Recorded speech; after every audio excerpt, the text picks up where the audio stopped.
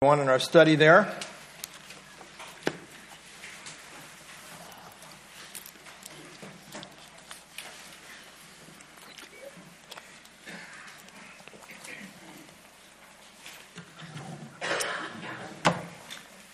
Matthew chapter 5, and we want to look at verses 27 through 32 this morning. Lust, adultery, and divorce. Lord, we thank you for your word. Now minister to our hearts as we study together. I pray in Jesus' name. Amen. The theme of the Gospel of Matthew is Christ the King. We are in that section in chapters 5 through 7. The pronouncements of the King, proving his judicial right to the throne, as seen in the wisdom of his kingdom teaching. A major theme in the Bible is about the coming kingdom. Everything in redemptive history is moving towards the kingdom. The kingdom is coming. But the kingdom needs a king.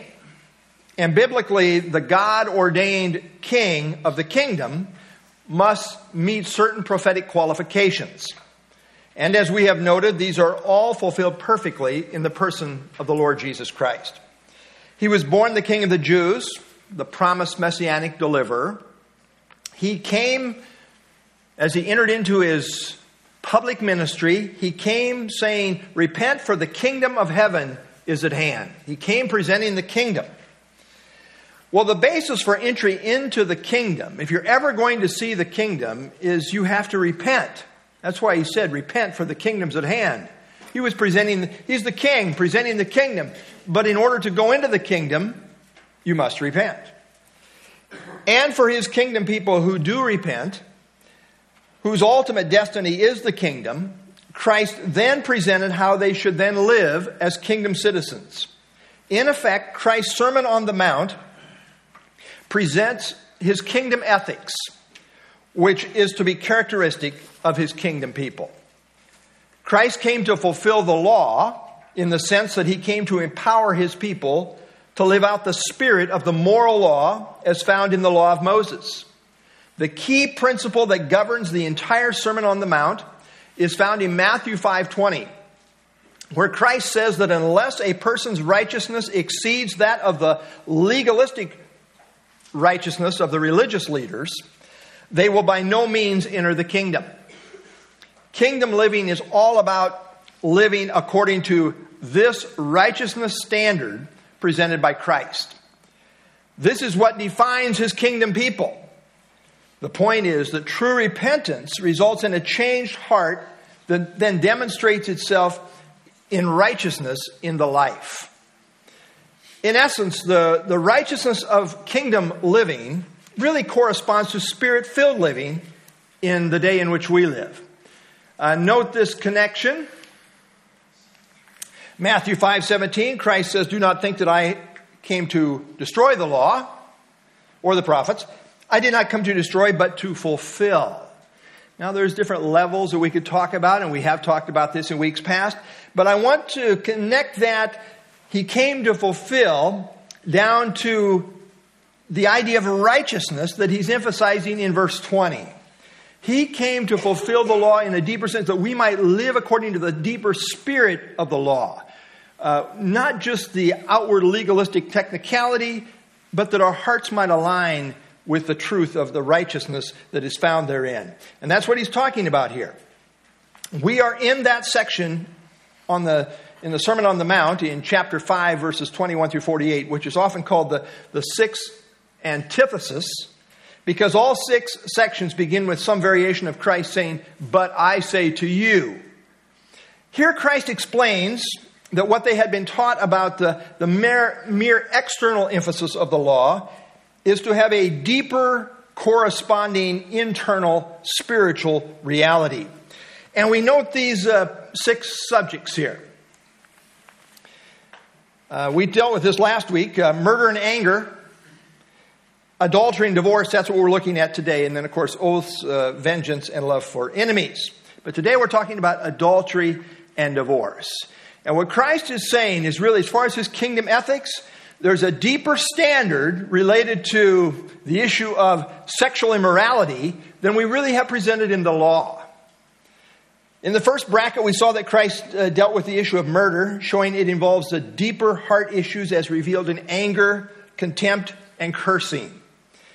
These, at root, are heart issues related to the issue of murder. Well, today in our study, Christ shows us the deeper heart issues related to adultery and divorce.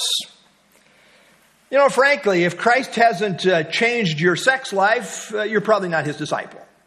Changes your whole perspective. You know, the whole world is given to immorality out here. It's what defines the world. Christ's disciples are different. Kingdom ethics are different. Christ shows us that these issues potentially relate to every one of us, no matter our station in life. And so we pick it up today, Matthew 5:27. You have heard that it was said to those of old, you shall not commit adultery. Well, this is an accurate accounting of the seventh commandment. As found in Exodus 20, verse 14, and also Deuteronomy 5:18, which simply said, you shall not commit adultery. Adultery is a specific sexual sin regarding marital unfaithfulness. It is to be sexually unfaithful to your marriage partner. God ordained marriage to be between one man and one woman till death do them part. As ordained by God, marriage is to be for life. The sexual union denotes the two shall become one flesh. But marriage is more than just merely a sexual union. Just because people have sex does not mean they're married. In the eyes of God, when people get married, God performs a spiritual union in which he joins them together. In Matthew 19:6, Jesus said, what God has joined together, let not man separate. This is God's doing, and it is not to be separated by man. Thus, marriage is an act of God. God is involved, and that makes it very serious. Now, what makes marriage to be marriage, biblically speaking, is that it is a covenant relationship between a man and a woman. Now, contracts are made between people, but a covenant relationship brings God into the equation. A covenant relationship is one in which one makes a binding commitment before God and thereafter is accountable to God for it. Malachi in the Old Testament, Malachi 2:14 says, yet you say, for what reason? Because the Lord has been witness between you and the wife of your youth. No, the Lord is a witness. God's in this equation. With whom you have dealt treacherously. He's coming down on them for not dealing properly with their wives. And he says, yet she is your companion and your wife by covenant. Covenant. To make a covenant in the Old Testament literally meant to cut. To cut a covenant. You see, the people would cut animals up and make an aisle formed by the dead animal parts. The parties to the covenant would then walk between the bloody pieces of animal, signifying, if I don't keep my part, may God cause this to happen to me. It's a graphic illustration. So just remember, in the Old Testament, the idea of making a covenant was to cut a covenant. This is the language of Genesis 15. When God made a covenant with Abraham, in that case, God was symbolized by a burning torch as he alone made his way through the bloodied animal pieces, signifying a unilateral covenant commitment on the part of God. It is also the language of Jeremiah chapter 34. In Jeremiah 34, the context is this. The Jews had been living in sin in that they had wrongfully been using fellow Jews as slaves, which was forbidden. They supposedly then repented. Oh, we're sorry, God. And they made a covenant commitment that they would not do this anymore. But then they reneged on the covenant commitment and reverted back to their old ways. And here is what God said about that. Jeremiah 34, 18 through 20. And I will give the men who have transgressed my covenant, notice God takes it very personal, my covenant, the covenant you made with me, who have not performed the words of the covenant which they made before me, when they cut the calf in two and passed between the parts of it. There's the idea. The princes of Judah, the princes of Jerusalem, the eunuchs, the priests, all the people of the land who passed between the parts of the calf. I will give them into the hand of their enemies and into the hand of those who seek their life. Their dead bodies shall be for meat for the birds of the heaven and the beasts of the earth. You see what God's saying? You didn't keep your covenant. You made this covenant. You're going to die because you were unfaithful to this covenant commitment you made before me. So a covenant was a sacred binding commitment, which one was responsible to keep before God on pain of death for violation. It was for this reason that under the Mosaic law in the Old Testament, the penalty for adultery was death. Leviticus 20 verse 10, the man who commits adultery with another man's wife, he who commits adultery with his neighbor's wife, the adulterer and the adulteress shall surely be put to death. I mean, black and white, very clear. Now, relatively few seem to take marriage very serious today. It is seen more as a contract before men rather than a covenant before God. The problem is there is so little fear of God, even among those who profess to be Christian. Having no fear of God describes the unbelieving world. To fear God is to reverence Him. It is to take accountability seriously, especially covenant commitments. Now, if one truly fears God, that should be and will be reflected in the life, especially in the matter of sacred binding covenant commitments. Having a fear of God sees marriage in reference to God. 2 Timothy 3, 1 through 5 describes last days apostasy in which people will be full of themselves, in effect, and yet have a form of godliness. They will still profess, but live lives that deny God's authority or power in their lives. The King James says in 2 Timothy 3:3 that they will be truce breakers. Others translate this as unforgiving, irreconcilable, or unappeasable. People will be covenant breakers who refuse to be reconciled. In practical reality, they have no regard for God and therefore refuse to forgive or get right. Having no fear of God, they will break covenant and have a spirit of being irreconcilable. Verse 4 says people will be traitors. They will think nothing of betraying a trust. Yet in spite of it all, they will still claim to be Christian, having an outward form of godliness. Such is consistent with last days apostasy. And I am convinced we live there. What Paul describes as perilous times. In the last days, perilous times will come. Well, adultery is serious because of how it violates the innocent party. But even more importantly, it is deadly serious because it violates a covenant commitment made before God. God is the major one offended here. Remember, in context, Jesus is addressing disciples who have a relationship with God. Now, the Jews did have respect for the seventh commandment on a physical level. They just had developed a few loopholes, as we'll talk about. They had figured out ways to get around the legislation regarding adultery. You could lust all day, right? As long as you never actually committed physical adultery, you're okay. You haven't actually done it. Don't commit adultery. I haven't done adultery. Sit there, eyes for my neighbor's wife. I haven't done it. No, I'm innocent. That's where they were at. Jesus had something to say about this, and he did. Verse 28, but I say to you that whoever looks at a woman to lust for her has already committed adultery with her in his heart. How's that for a higher standard? Jesus said it's not enough to merely refrain from the actual physical act of adultery. One must also abstain from even lusting after a woman in the heart. Jesus takes it deeper into the realm of the heart. True, one is commanded not to commit physical adultery. True, that's true. But beyond that, Jesus says to even lust for a woman who is not your wife is to commit adultery with her in the heart.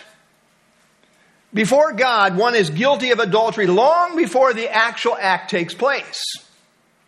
Even the desire to have sex with a woman not your wife is to be guilty of adultery in the heart. So the real deeper issue is that of the heart. Now, many years ago, I worked with, this is before I was even saved, I worked with a guy who was flirtatious with a gal who worked in the office at my place of employment. And during break time, this gal would often come back to the lunchroom where they would flirt back and forth. He was married, she was married. Now, he had a form of religion. This guy was very religious. I think he went to church all the time, you know. But he said to me one time, he said, if I could just have sex with her one time. Well, according to Jesus, he was already guilty of adultery in his heart, even though they hadn't actually done the actual deed.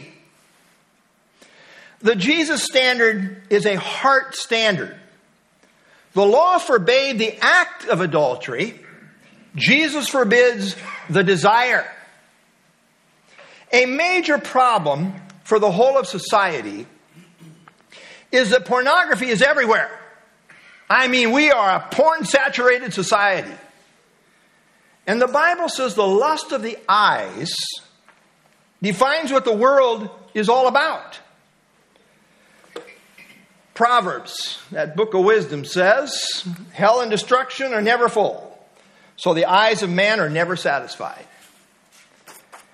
It has been well said, you can't help the first look, but you're accountable for the second look. True. But the problem today is that society more and more holds this right in our face all the time. It's a constant thing. It's not an excuse, but I think it is pretty much a reality in a lot of ways. If you use social media at all, you are susceptible to this issue. You're going to have to deal with it. So how can we live a life pleasing to God in the context of a pornified society? Let me suggest just 4 quick points here by way of application. I guess that's right. Sorry. Okay. Psalm 119. How can a young man cleanse his way? By taking heed according to your word. With my whole heart I have sought you. Oh, let me not wander from your commandments. Your word I have hid in my heart, that I might not sin against you. Jerry Bridges said, God's word must be so strongly fixed in our minds that it becomes the dominant influence of our thoughts and our attitudes and our actions. There you go. Want to have victory? Fill your heart, your mind, your life with the Word of God. That's how you're going to have victory here. You say, well, I don't think I need to spend time in the Word. You better do it day by day. Saturate your life with the Word. And if you're not going to do so, I don't see how you're going to withstand the onslaught of sexual temptation, which is on constant parade. Number 2, stay close to the throne of grace. Hebrews 4:15-16, we do not have a high priest who cannot sympathize with our weaknesses, but was in all points tempted as we are, yet without sin. He's talking about the issue of temptation. And we're talking about sexual temptation here. And so he says, let us therefore come boldly to the throne of grace that we may obtain mercy and find grace to help in time of need. When's that time of need? In the time of temptation. Number 3, be intimately involved in the fellowship of accountability with God's people. Hebrews 10 says, let us consider one another in order to stir up love and good works, not forsaking the assembling of ourselves together, as is the manner of some, but exhorting one another, and so much more as you see the day approaching. We see apostasy, and we see the day approaching. Pressures are mounting. Temptations are... How do you combat that? You need the body. You need the body, and so much more as we see the day approaching. And finally, my 4th point here is non-existent. No, there it is. Romans 13 and 14. Romans 13, 13 and 14. Let us walk properly as in the day, not in revelry and drunkenness, not in lewdness and lust. Note that. Not in lust, not in strife and envy, but put on the Lord Jesus Christ and make no provision for the flesh to fulfill its lust. So the 4th point is, make no provision for the flesh. The Bible calls us to holy living. Pure religion before God is to keep oneself unspotted from the world. James 1:27. Our very sanctification, what sets us apart, is to live lives of sexual purity. Let us not be conformed to the world, but rather constantly be renewing our minds with the Word. Sanctification not only has to do with deeds, but also with our thoughts. Out of the heart come the issues of life, as it says in Proverbs 4:23. Well, as the culture becomes coarser and coarser, let us grow closer and closer to God and His children. Warren Wiersbe shares the following story. We visited Mammoth Cave in Kentucky. I was impressed with the maze of tunnels and the dense darkness when the lights were turned out. When we got to Pulpit Rock, the man in charge of our tour gave a 5-word sermon from it. Quote, "Stay close to your guide." For these dark times, that is good counsel indeed. Don't wander off into the dark by yourself. Stay close to your guide, the Good Shepherd. It's the only safe place to be. Verse 29, boy, how can you follow that up? Well, Jesus does with some of the strongest words we have in the New Testament. If your right eye causes you to sin, pluck it out and cast it from you. For it is more profitable for you that one of your members perish than for your whole body to be cast into hell. Wow. Immediately on the heels of saying whoever looks at a woman to lust for her has already committed adultery in the heart, Jesus says immediately then, he makes this exceedingly strong statement about the eye. He says, if your right eye causes you to sin, pluck it out and cast it from you. Now, the elders will be up here after the service to assist you. I know it's going to be a long line. We've got patches. Anyway.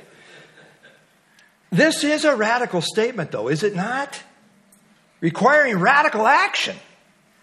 You can't be passive when it comes to the lust of the eyes. It requires drastic action. This is the only way one can have victory over it. Essentially, all commentators believe that Jesus was here speaking in hyperbole or exaggerated terms to make a point. And sometimes the Bible does use this kind of language to make a point. For example, in Proverbs 23:2, it says, "And put a knife to your throat if you are a man given to appetite." Now, it's not saying that you should commit suicide, but rather figuratively saying that the person should take drastic measures to ensure that he cuts back on how much he eats. It's being stated in a figurative way. If lust is truly a heart problem, which Jesus has just indicated it is, then the answer is not found in a physical solution, such as gouging out the eye. And even if you do gouge out the right eye, you still have the other left eye to contend with. As someone has said, then you're just left being a left-eyed luster. And if you gouge out both eyes, you still have the thoughts of the heart. And right there's the fundamental problem that Jesus has zeroed in on. Jesus is using figurative language to emphasize that a problem with lust must be dealt with in a very decisive and drastic manner. In terms of application for believers, what Jesus is saying here is very close to the emphasis Paul made in Colossians chapter 3 and verse 5, where he says, "Therefore put to death your members." Now, he wasn't talking about, church members. He's talking about members of your body, which are on the earth: fornication, uncleanness, passion, evil desire, covetousness, which is idolatry. Now, it's interesting. Notice he says, put to death your members. Put to death is very strong in the Greek. It means to kill decisively or resolutely. It means to slay utterly. There is to be no negotiation or dilly-dallying here. This means to kill outright. Go for the jugular. Severe measures are required. Paul speaks of your members which are on the earth in a metaphorical way. Really, he is speaking of the sins committed in conjunction with various members of the physical body. That's what he's talking about. We are to stop the body dead in its tracks when it comes to these particular sins. In effect, we are to kill sin at the root in terms of our practice. These sins are not to have any place in our members. And this is comparable to what Christ said here in Matthew 5, when he said to pluck out and cut off. The essential idea is to radically deal with sin that wants to work its way out into your life through your body. By our will, with God's help, and always with God's help, Hebrews 4:16, we must respond resolutely to the lusts of the flesh that would seek to use our physical body for illicit purposes. I heard of a dog trainer who teaches dogs to be absolutely obedient to their master. And his method goes like this. When he begins training a dog, he will command it not to eat a piece of meat and then throw it down in front of the dog. And of course, the dog immediately gobbles it up. He will then beat the dog. Not cruelly or abusively, but sufficient for training. As he repeats the process, the dog learns to associate pain with eating the meat, contrary to the orders of the master. And so the dog will come to realize it cannot look at the meat or it will capitulate with resulting pain. The dog learns the secret of obedience is not to look at the meat. If the dog looks at the meat, it's over. The dog learns not to even look at the meat until the master says it's okay. What a great illustration. We cannot look or we will fail. When it comes to sexual temptation, the Bible commands us to flee. Don't look. If one flirts with the enticement of looking, they will most likely suffer the painful consequences of failure. Joseph ran from sexual temptation and thus kept his purity. Samson did not run and therefore stumbled. The allurement of sexual sin is so powerful that we must flee from it if we are to be victorious. There can be no negotiation. The flesh craves to look. But just like the well-trained dog, we must realize we cannot even look, or we will fail. The warning of Jesus is severe to make this point. This certainly applies in terms of a strong application to the life of a believer. However, having said all of that, I'm really speaking in terms of application now to the believer. But however, in light of what Christ goes on to say, when he says, "For it is more profitable for you that one of your members perish than for the whole body to be cast into hell," I think he is probably saying something even more basic than merely giving a principle related to sanctification. He's talking about salvation from hell here. Talking about hell. Gehenna is the Greek word, which ultimately has in view the lake of fire, which is where the lost will suffer for all eternity. Bible Knowledge Commentary: since a lustful heart would ultimately lead to adultery, one's heart must be changed. Only by a change of heart can one escape hell. Only through repentance can one escape hell. Howard Voss says the holy restraint is true Christian asceticism. Of course, what really has to happen is a change of one's heart in his inner self, a regeneration or new birth, if he would escape being thrown into hell. This is what I think Jesus is ultimately saying here. Unless one comes to the place of true repentance, which is really a radical response to sin, which alters the course of one's life, then they're headed for hellfire. Remember the new covenant? We're under the new covenant as believers. Remember that new covenant that Christ came to make possible is all about being changed from the inside out. Jeremiah 31, on which we base new covenant truth, and there's details there that will be ultimately fulfilled in the kingdom in relationship to Israel. But Jeremiah 31:33 says, "This is the covenant that I will make with the house of Israel after those days, says the Lord. I will put my law in their minds and write it on their hearts. I will be their God and they shall be my people." We are now in new covenant relationship with God. We're saying we have been changed from the inside out. There's a fundamental change that happens in relationship to repentance and faith. In a figurative way, Christ is emphasizing the necessity of a radical repentance that fundamentally alters a person. This type of thing happens in conversion. It is the experience of every true believer. Paul talks about the circumcision made without hands, which is radical spiritual surgery brought about in the heart by God, Colossians 2:11. Paul says this in Galatians chapter 5. He's exhorting us to walk in the Spirit, to be obedient, but he also says this in Galatians 5:24. And those who are Christ, these are people that belong to Christ, those who are Christ have crucified the flesh with its passions and desires. This relates to the response of repentance and saving faith. The results in the execution of the flesh, or what he says, the crucifixion of the flesh. There must be a death to the flesh. This death happens in conjunction with repentance. That is why John the Baptist told the wicked religious leaders to go and bear fruits worthy of repentance. The idea is that genuine repentance will bring forth the fruit of a changed life. In the case of the New Testament believer, it is the fruit of the Spirit. Repentance marks a line that we cross over, which denotes a radical break from sin and the flesh in terms of its ruling power. I think this is principally what Jesus has in view here in Matthew 5:29 and 30. And it's completely consistent. Paul says, do you not know that the unrighteous will not inherit the kingdom? Do not be deceived, neither fornicators, idolaters, adulterers, homosexuals, sodomites, thieves, covetous, drunkards, nor revilers, nor extortioners will inherit the kingdom. And then he says this, such were, he didn't say such are, such were some of you. You're not in that category anymore. You've had a life-altering conversion. Such were some of you.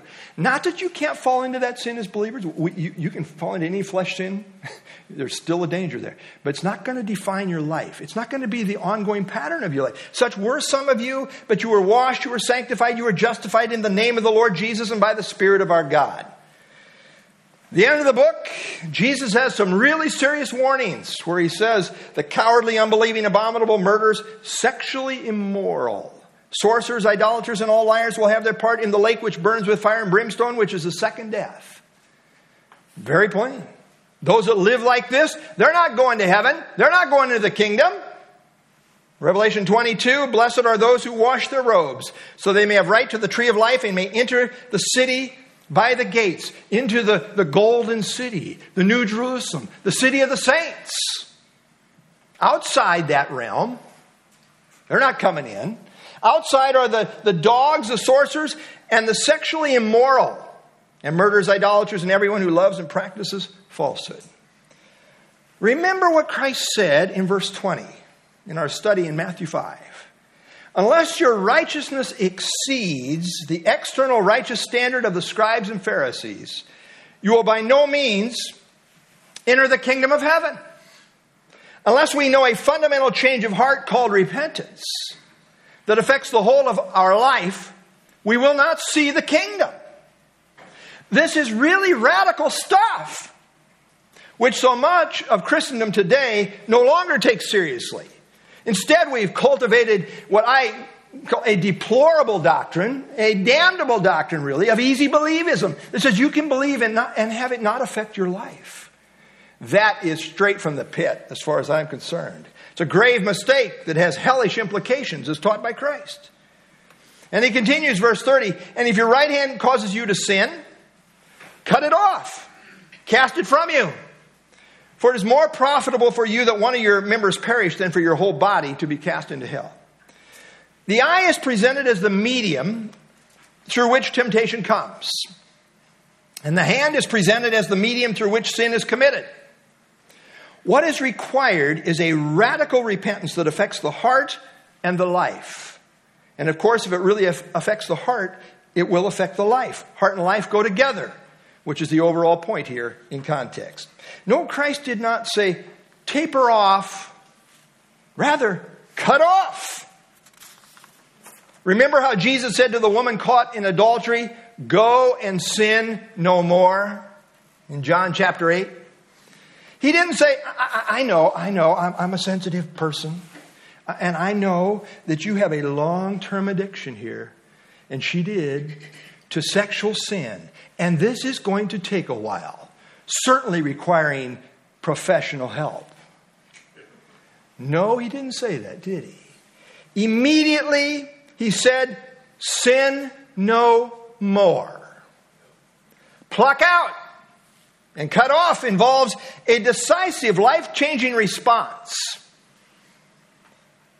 as indicated in true repentance. And that's what's being illustrated. As John the Baptist would say, true repentance brings forth the fruit of repentance. And it does so immediately. Now, of course, even true believers continue to struggle with sin. And we can fall back into sin, even gross sin. We see this in terms of the whole balance of Scripture. But there is a decisive change of mind in conversion that forever changes a person. If anyone is in Christ, he's a new creation. Old things are passed away. Behold, all things have come. You now have a brand new nature. I'll tell you one thing. You cannot sin and enjoy it. And you cannot sin without consequences. God will discipline you. Conversion does not result in perfection, but it does change the direction of the life. John Phillips says, the eye generates the desire, the hand generates the deed. So Jesus, in effect, said, don't look and don't touch. The Lord was not telling us to cripple ourselves, but to control ourselves. And really, in graphic terms, saying you must take drastic action, called repentance. And as we have noted, only by way of repentance and regeneration can this happen in a person's life in a way that generates a righteousness that affects the heart and thus exceeds that of the Pharisees. This is really a powerful piece. I quote it. It's from a sermon by Al Martin. The truth is now to be known. And he wrote this. He said this. Oh, the madness. You are a vile, filthy, helpless, hell-deserving, wretched son or daughter of Adam. You know nothing of true repentance, and therefore of true and saving faith. Oh yes, once in a while you take a dull paring knife and scratch your hand, and occasionally you scratch around your eyeballs, but you haven't begun to cut off and pluck out. You better listen to the words of Jesus. Not everyone who says, Lord, Lord, shall enter the kingdom, but he who does the will of the Father in heaven. If you by the Spirit do mortify the deeds of the flesh, you shall live. If you live after the flesh, you'll die. The cross does not give us a minor shift or two with regard to a few of our ethical and moral religious values. The cross radically disrupts the very center and citadel of your life from self to Christ. And if the cross has not done that, you are not a Christian. My friend, face it. Young rogue, you're not a Christian until the cross has radically disrupted the very center and citadel of your life and brought you from a life of commitment to serve self and the flesh. Whether it's religious self, moral self, proud self, covetous self, lustful self, prideful self, unforgiving self, lazy self, it doesn't matter. What are the focal points of the reign of yourself? If you've gone to the cross in union with Christ, it's been shattered. I want you in that day when you stand with me before the judge of the world to have him say, come you blessed, come you blessed. I want to look at you standing there. I don't want to look at you standing there and saying, Lord, Lord, Lord, I named you in earth. I named you before the elders. I named you before the church. I named you in prayer meeting. I named you in witness. And Lord, now Lord, Lord, did not I this and did I not that? I don't want to hear him say, depart from me. I never knew you, you worker of iniquity. You were never made a doer of the will of God. You learned enough and you learned what to say properly enough to be accepted for what you professed yourself to be on earth. But now the day of judgment has come. And the truth is now to be known. Exactly. Jesus is saying that adultery is not just a physical issue, but also a spiritual issue of the heart. True believers have come to true repentance, involving a radical response to sin that forever alters their life. Now, we still have the flesh and we still have the struggle. Yep, that's true. But there is this issue of true repentance. Verse 31, furthermore, it has been said, whoever divorces his wife, let him give her a certificate of divorce. It sounds strange to us, but in the Jewish culture, in the Old Testament, it was the men who did the divorcing. As we move into the New Testament, we find that either the man or the woman may initiate divorce, as seen in 1 Corinthians 7. But in the Old Testament, it was the men who initiated the divorce. And when they did so, they did it on the basis of Deuteronomy 24, verses 1 through 4. When he talks about here, this certificate of divorce, this is where it comes from. Deuteronomy 24. And we read there, when a man takes a wife and marries her, and it happens that she finds no favor in his eyes because he has found some uncleanness in her, and he writes her a certificate of divorce, puts it in her hand, sends her out of the house, she has departed from the house, she goes, becomes another man's wife. This is what we're talking about, this certificate of divorce. Now, in the days of Christ, there were two schools of thought regarding the grounds for divorce and remarriage based on Deuteronomy 24. The uncleanness spoken of here, sometimes translated as something indecent, this had to be something short of full-blown adultery because that required the death penalty, as seen in Deuteronomy 22:22. Perhaps the husband accused the wife of being flirtatious or immodest or something like that, which stopped short of actual adultery. Some uncleanness, not defined, something indecent. It remains a mystery as to exactly what it is because it's not specifically clarified. A footnote here. Interestingly, Jesus referred to the certificate of divorce in Matthew 19. And he said, Moses, because of the hardness of their hearts, permitted it. So clearly what they demanded as grounds for divorce was not in keeping with God's intention. And note this.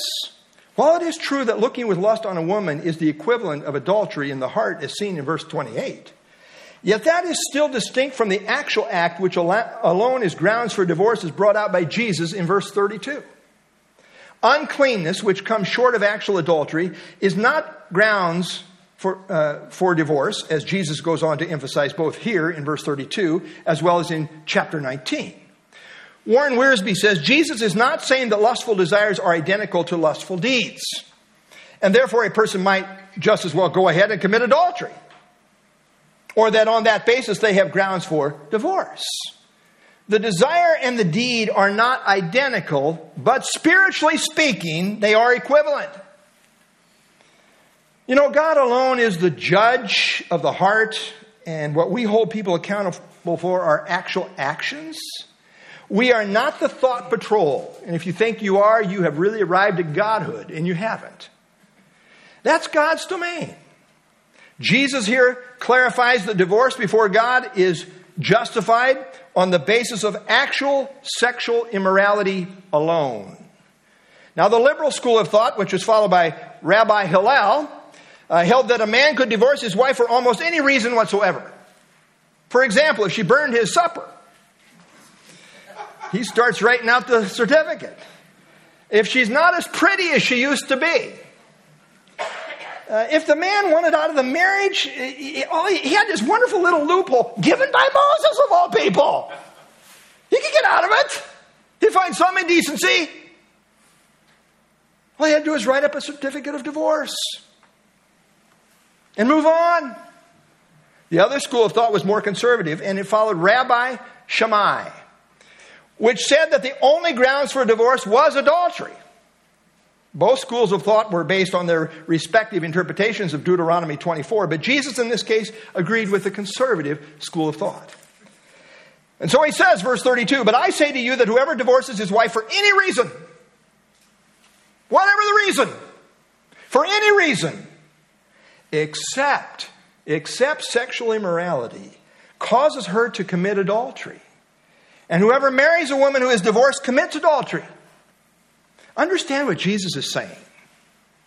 He was saying that before God, there are no grounds for divorce other than the grounds of sexual immorality. That's it. We know from 1 Corinthians 7, 10, and 11 that the Lord gave instruction regarding the marriage of two believers. He didn't address a mixed marriage. in which one is a believer and one is an unbeliever, which Paul then did go on to address in 1 Corinthians 7. Jesus was addressing the marriage of two believers and said that in that context, there's no out. There's no biblical grounds for divorce other than immorality. And Paul recounts this. He says in 1 Corinthians 7, 10 and 11, "Now to the married I command." He's talking to believers. "Yet not I, but the Lord. A wife is not to depart from her husband, but even if she does depart, let her remain unmarried or be reconciled to her husband." Still the husband. And a husband is not to divorce his wife. God does not allow two believers to get divorced. And even if they do divorce, which is not God's ideal will, then they can either live single or be reconciled. That's consistent with Jesus. Biblically, they have no other options. You say, but, no buts. That's what Jesus said. Before God, for two believers, marriage is till death do us part. You're locked in. Now, Paul goes on to say in 1 Corinthians 7, 12 through 15, he goes on to address a mixed marriage of a believer and an unbeliever and says if the unbeliever leaves the marriage, then the believer is not under bondage. And I would agree with the view that says where the Bible allows for divorce, it also biblically allows for remarriage. One other thing, you can't change the past. When you get saved, you go from where you are. If one is in Christ is a new creation, old things are passed away, behold, all things are become new. You go from where you're at as a new creation in Christ, as Paul indicates in 1 Corinthians 7, 7 through 9. But again, Christ in the Gospels is addressing the marriage of two believers in the covenant community. And he says divorce for any reason other than sexual immorality is not permitted. The Greek word translated here, sexual immorality, is the Greek word porneia, from which we get our English word pornography. This is a broad word which can refer to any form of sexual immorality that is a violation of the marriage covenant. In the case of sexual immorality, divorce and remarriage is permitted, but it's not commanded. The best case scenario is that there would be repentance and forgiveness and that the marriage could yet be saved. But still, sexual immorality is grounds for divorce as so stated by Christ. But if a man would divorce his wife anyway, without the grounds of sexual immorality, then he would be accountable for causing her to commit adultery. Note that up to this point, she is not guilty of adultery. That only happens after she is forced out by the husband and becomes sexually involved with another man. The thought is that the woman is forced out. And remember, in this culture, she really had little or no recourse. Even to survive, she would be pressured to find a man to take care of her, which would inevitably, probably, result in adultery. That seems to be the sense of what Jesus is saying.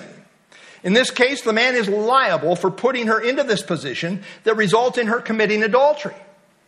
Note, God still saw them as married in his eyes, and therefore this is called adultery.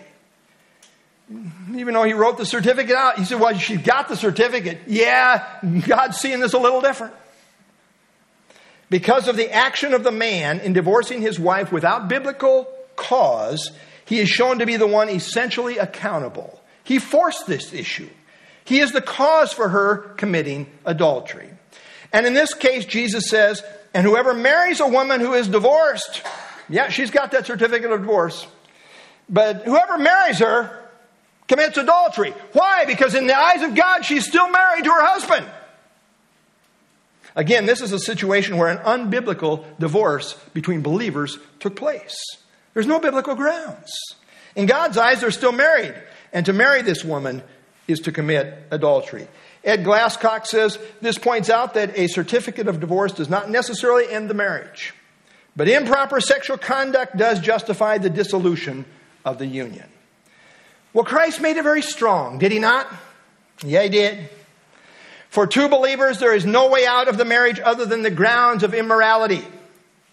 Kingdom ethics sets a very high standard. And the marriage bond in God's eyes is unbreakable for two believers apart from sexual unfaithfulness. Some time ago, a Christian writer, which I will not name here, I'll send it out with my notes, but I won't name her. But this Christian writer, best known for her #1 New York Times bestsellers, divorced her husband and then announced that she was dating again. And not only that, this time it was a woman she was dating, and then proceeded to marry. She is known as the ultimate confessional writer. She writes about the messiness of life and how people feel. She is thought to be real, raw, and authentic. Thus, her confessional style serves to really normalize sin. Here's the pattern. Sexual sin is first minimized, then it's normalized, and finally, quote unquote, Christianized. To go soft on immorality is to go down the path of apostasy. If we are truly Christ disciples and kingdom citizens, the expectation is that we will maintain a high view, a biblical view of sexual purity and covenant marriage as ordained by God. The Bible still says, Hebrews 13:4, marriage is honorable among all, and the bed undefiled. But fornicators and adulterers, God will judge. Will God help us as His people to live for and stand for what is honorable before Him? Let's stand and have our closing song.